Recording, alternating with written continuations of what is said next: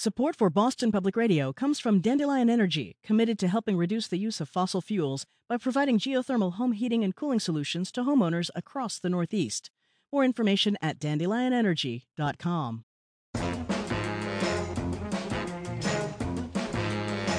Welcome back to Boston Public Radio. Jim Braude, Margery Egan, broadcasting from our GBH studio at the Boston Public Library. It's time for environmentalists to stop having a beef with us meat eaters, isn't it? If we just scaled down how much we consume, could we eco-minded carnivores have our steak and eat it too? Thank you, Margery. Joining us for his take on this, the $40,000 worth of caviar tucked in the Mueller report, and other headlines about food policy and food culture is Corby Kummer. He's an award-winning food writer, a senior editor at The Atlantic, and a senior lecturer at the Tufts Friedman School of Nutrition and Policy, and a BPR contributor. Hello, Corby Kummer. Hey there. Hey, Corby Kummer. So I've been dying to get your take on the Stop and Shop strike. It lasted about 10 days. Now the workers have reached a deal with the company. But you sense that there was a lot of support, not just from political candidates, but just the time I live right near a Stop and Shop, you know, people going by tooting their horn and stuff. What'd you make of, and they've gotten a decent deal, too. What'd you make of this? This is a really tough one because, of course, our heart goes out to the strikers and also the effectiveness of the strike. One, I think Saturday, they just decide, I'm going to leave those cupcakes uniced, the meat uncryovac'd, and out I go. And cheese in the slicer, bread in the slicer, and it was this really effective strike. And Stop and Shop's was reported to be losing $2 million a day in last week leading up to Easter and Passover. So it was a very effective time to strike, very effective strike. They were saying, stop cutting our pensions. We've been working here for years. Suddenly you're devaluing us. So how great that they did this, but the but is supermarkets and huge retail places are under siege from Amazon and other online retailers. And what is their future? And I don't know that this is a step ahead for workers at other bricks and mortar locations. You know, we, by the way, Margery characterized, and I think that's what I read too, as a win for the union. I mean, clearly they stuck together and they did whatever you described, left the meat in the slicer or whatever that imagery was. But I have to say, as a former union guy, I think the jury's still out. You know, for example, tucked in the first Globe story on by Katie Johnson and John Hilliard after the settlement. Just one line I thought was pretty significant. The UFCW, the Food and Commercial Workers, in a statement said the agreement also maintains time and a half pay on Sundays for current members. One of the big issues for them was how current members, I had three of them, three of the workers, who averaged about 40 years of service. They started in their teens in two of the three cases on TV with me the other night. One of the big issues was how future members are treated. So it's not a two-tiered pension, two-tiered pay kind of thing. And I think the power they have going forward is in great part going to be a function of how much did what they win accrue to the benefit not just of the current members, but about future hires. And so, again, if they're happy, I'm happy, but I think we have to reserve judgment about what the outcome and impact is. But again, if you're in, as Corby says, a industry that could be dying, I mean, the brick and mortar supermarket, because of all this competition, in a way, I mean, they're going to do something.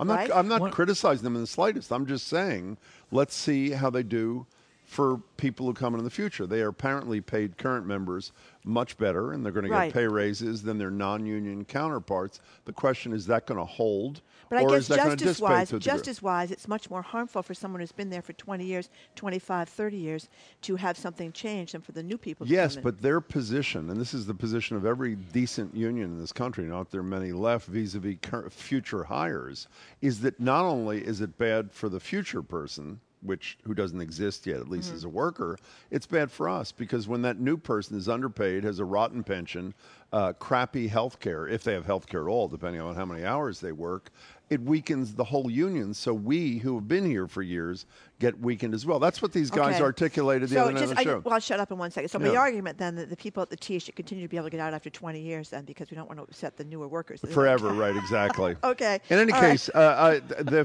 they did stay strong, and you know, one of the interesting things we're going to talk to our listeners about it afterwards is what's the impact? You know, do former customers after 10 days change their loyalties? I hope not. Are there going to be people who are pro-union types who almost never went there who are now going to go Jim for and the I- first time. Go ahead. We have our eye on the future, and one of the things that I thought was great was public support for unions is at a 15-year high. I know, it's according amazing. to Gallup poll quoting this Johnson and Yeah. Hilliard story with 62% of Americans voicing support for unions. That's great, but I would say that the outcome of this has to be management working with the union about figuring out the future for the new union I agree. workers. So the thing I was unclear about, having read that story, are they selling at Stop and Shop now that they've reopened $40,000 jars of caviar, or am I confusing two stories, Corby? The union negotiated a big cut of every $40,000 jar of caviar. Can you That was tell part us- of this deal? The Yeah. latest, we know Paul Manafort. What did he have? Like ostrich jackets or whatever? I don't know. But tell us So about the caviar. this if is you a would. really amusing story by Ryan Sutton, who's a funny writer and did some of the best reporting about minimum wage. I mean, he really delved into the economics. But he wrote a comic item in Eater.com about something in the tucked in, as you said, to the Mueller report.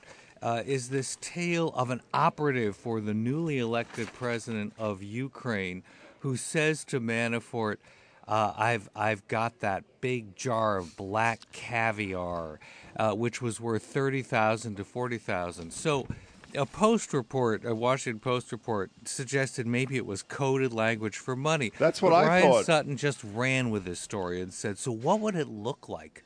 A Mercedes worth of caviar, and how big would that jar be?"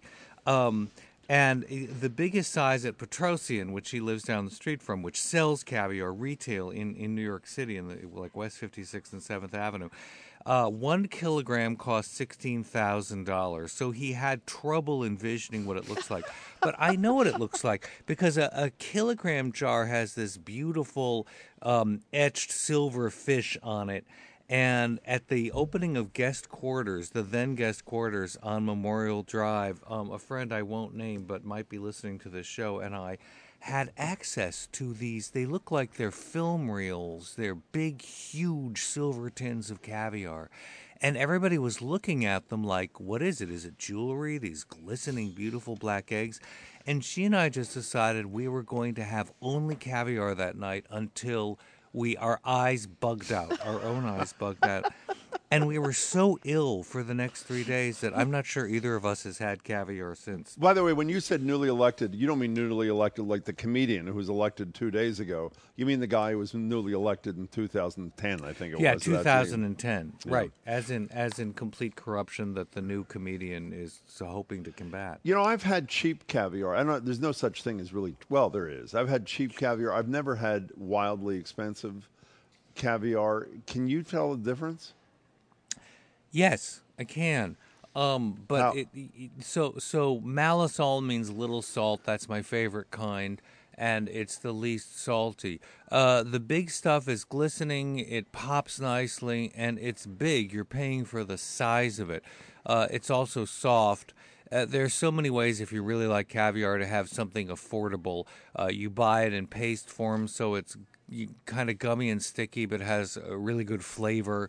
Or what you buy is farmed caviar from the Northwest Coast or the Canadian coast or the many places that are farming it sustainably instead of illegal beluga, which is so endangered that it's illegal to sell. And one of the things the Eater.com story by Ryan Sutton was speculating is it might have been so expensive because it was smuggled and contraband and illegal, which would make it even worse. Paul Manafort would never do anything like that. Trust Never, me. no, of course. His principles were much too high.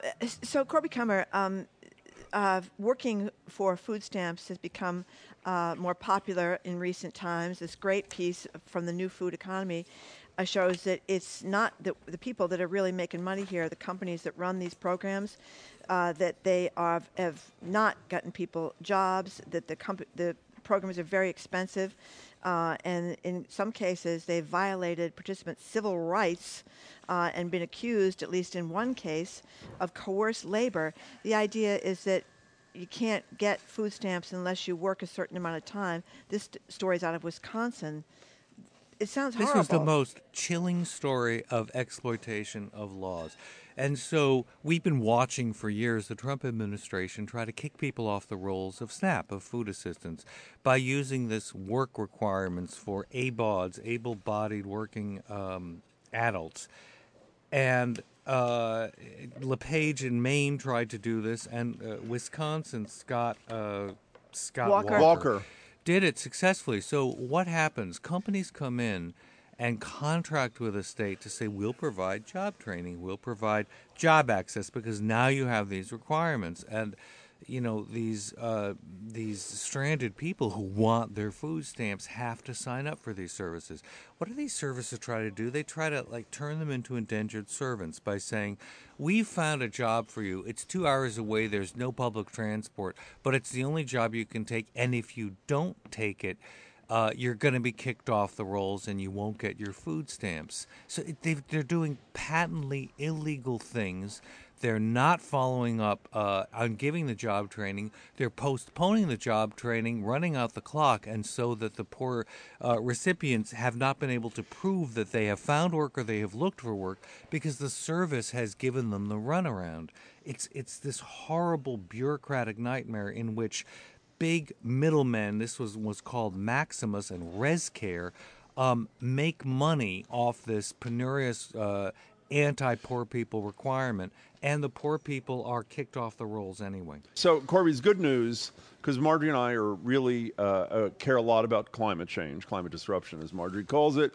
And we just read in Mother Jones, you don't have to be a vegan, thank God, to be a climate-friendly eater. No. So what's the message? Flexitarians. Flexitarian. That's what it is. We can be. No, flexitarian is pretty extreme too, apparently. But what's the deal? What's the instruction we take away from this, Corby Kummer? So first of all, I have to say Tom Philpott in Mother Jones is one of the best writers about food, sustainability, climate change. I rejoice whenever I see his byline. So this is a piece talking about the two studies that we have been talking about. If you recall, Jim Braude, the Eat Lancet study, I wasn't paying and then the attention that Lancet day. study about climate change right after that, both this year, 2019, saying that it's time to change your meat-eating ways, but especially beef, because the money graph in Tom Philpott's story reminds us that meat production, everything from cow burps. Remember, it's burps. I It's know. coming Thank out the good. front Please. to Okay. fertilizer. It's burps.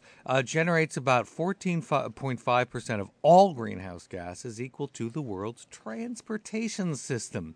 And 12 times the amount of greenhouse gases per calorie as poultry, 56 times as much as fruit and vegetables, 100 times as much as rice. And America is the biggest beef-eating country of any. So it's time to just have the amount of 1 or 2 hamburgers a week. So are you okay with this, Marjorie? Flexitarian diet, 1.5 ounces of meat a day, That's not about much. 3 hamburgers worth a week, and you'll help cut these emissions by 52%. Okay. Can you get behind that? Well, I'm going to ask you a stupid question. I actually don't eat much red meat. I just don't like it. I never have. But I was confused about the status of chicken. No, here. beef is, as he And just said, pork. beef is far worse than chicken. Yeah, okay. So that was what I was confused about because of this chart. You know, they had everything lumped in on this chart. You know, they had meat consumption, poultry consumption, chicken consumption.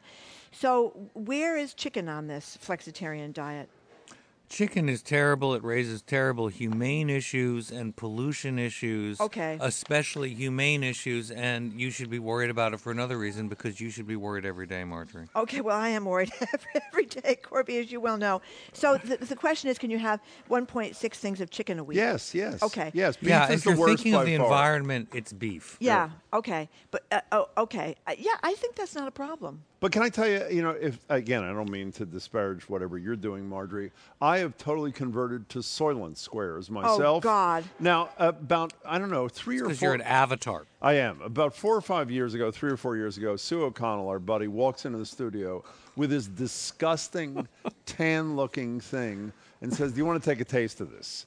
And apparently it was Soylent the liquid, Which do you remember the taste of that? I do. It was disgusting. And you know something? Disgusting. Chelsea, our producer, said that it's ironic, the name Soylent, because it's supposed to be that Soylent Green, which is that movie, which is about eating people or whatever it was. Well, what it is. I mean, this is the grossest name for a product. They're never going to get anywhere continuing to Well, call wait it a second, Soylent. but ironic or not. They used to be into the notion that taste was not only irrelevant, but bad taste was okay.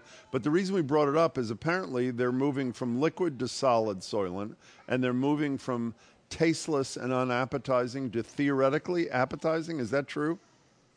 Well, they're saying that they are now a complete nutrition platform you can enjoy any time of the day in multiple formats, which is enough to gag you if the idea of eating a Soylent Square isn't. You know what you could do? Hey, Corby, before you continue, can you go back to the beginning and explain for the Silicon Valley types or wherever this started, what was the original notion behind Soylent? So the original notion was you're too busy to stop and have food that it takes too much time to chew. So this liquid diet will give you all the nutrients you need and fill you up. And a book that I have recently reviewed for a very large media outlet, and we will discuss it when the review comes out, has an account of eating Soylent for lunch every week. And it is really like the dystopian future of the movie that the name Soylent came from, because you lose all sensory clues. You lose all sense of the time of day. But it was adopted enthusiastically by Silicon Valley guys, the ones we were talking about last week, like Jack Dorsey, who give up food for the entire weekend. Doesn't eat on the weekends, sick. Ridiculous 5-2. They eat 5 days a week, only one meal, then nothing for 2 days. So these same bros were having just Soylent for a while, and now they can have these bars because Soylent does have its fan base. It does? Apparently it's 65% men, 35% women. Sells it usually well in Grand Forks, North Dakota, the company said, offering no theory as to why. And you can get it in airports and car wash waiting rooms. Have you ever tasted this stuff? No. The idea seems like the best emetic possible. I can't imagine it, but you two have. I have read about people, they buy the powder, and they mix it with water, although it's also sold ready to drink. And so a lot of the fans on Reddit, it has like 30,000 fans on a Reddit listserv, were saying, I just want more flavors in the packets. Why aren't they giving us more? Whereas Soylent itself has been so attacked that they say, oh no, we don't say it's you should give up food, because the original founder was saying, I gave up food and I'm a better guy for it and I feel better. Now they're much more careful in their PR messages and say, no, have it as an adjunct to food. We don't say you should give up food. Before you go, you just reminded me of the discussion we had with you last week about this loser, Jack Dorsey, the Twitter guy. In every way except his billions. Can you imagine, it's Friday, you're finished work for the week. We finished pretty early, 2-ish on Friday, whatever time, Corby, you finish at the tough school of whatever. Can you imagine facing the weekend knowing you're not going to eat again till Monday? I mean, what is up with that? The idea of the perceived ecstasy that you will feel by the end of the weekend as you are depriving yourself of everything but oxygen and all nutrients. It's so dangerous. And the idea that these cultural icons promote this and then come into actual nutritionists who have to say, no, this is dangerous for your body. Don't do it. Corby, good to talk to you as always. Corby, thank you very much, and I'll let you know how I make out in my new flexitarian diet. Yes, so you will. And I will be asking my colleagues at the Beard Awards this Friday about Gordon Ramsay. Oh, good luck. We didn't know it was Friday. Thank you very much. Good luck. We're rooting for you. Absolutely and I'm rooting for you. all my distinguished colleagues whose great work deserves to be celebrated. That is sick. Corby Kummer, thank you very much. See you, Corby. Thank you. The food writer Corby Kummer joins us every week. He's an award-winning food writer. He's up for a James Beard Award this Friday. We hope he prevails. For his piece about Trump wines. That's right, which is a great piece about Trump wines, is that vineyard that the president has. Corby's also a senior editor at The Atlantic and a senior lecturer at the Tufts Friedman School of Nutrition and Policy. Up next, a new Frontline documentary looks at the debate over abortion and how it's playing out in Pennsylvania. That conversation is next on 89.7 WGBH, Boston Public Radio.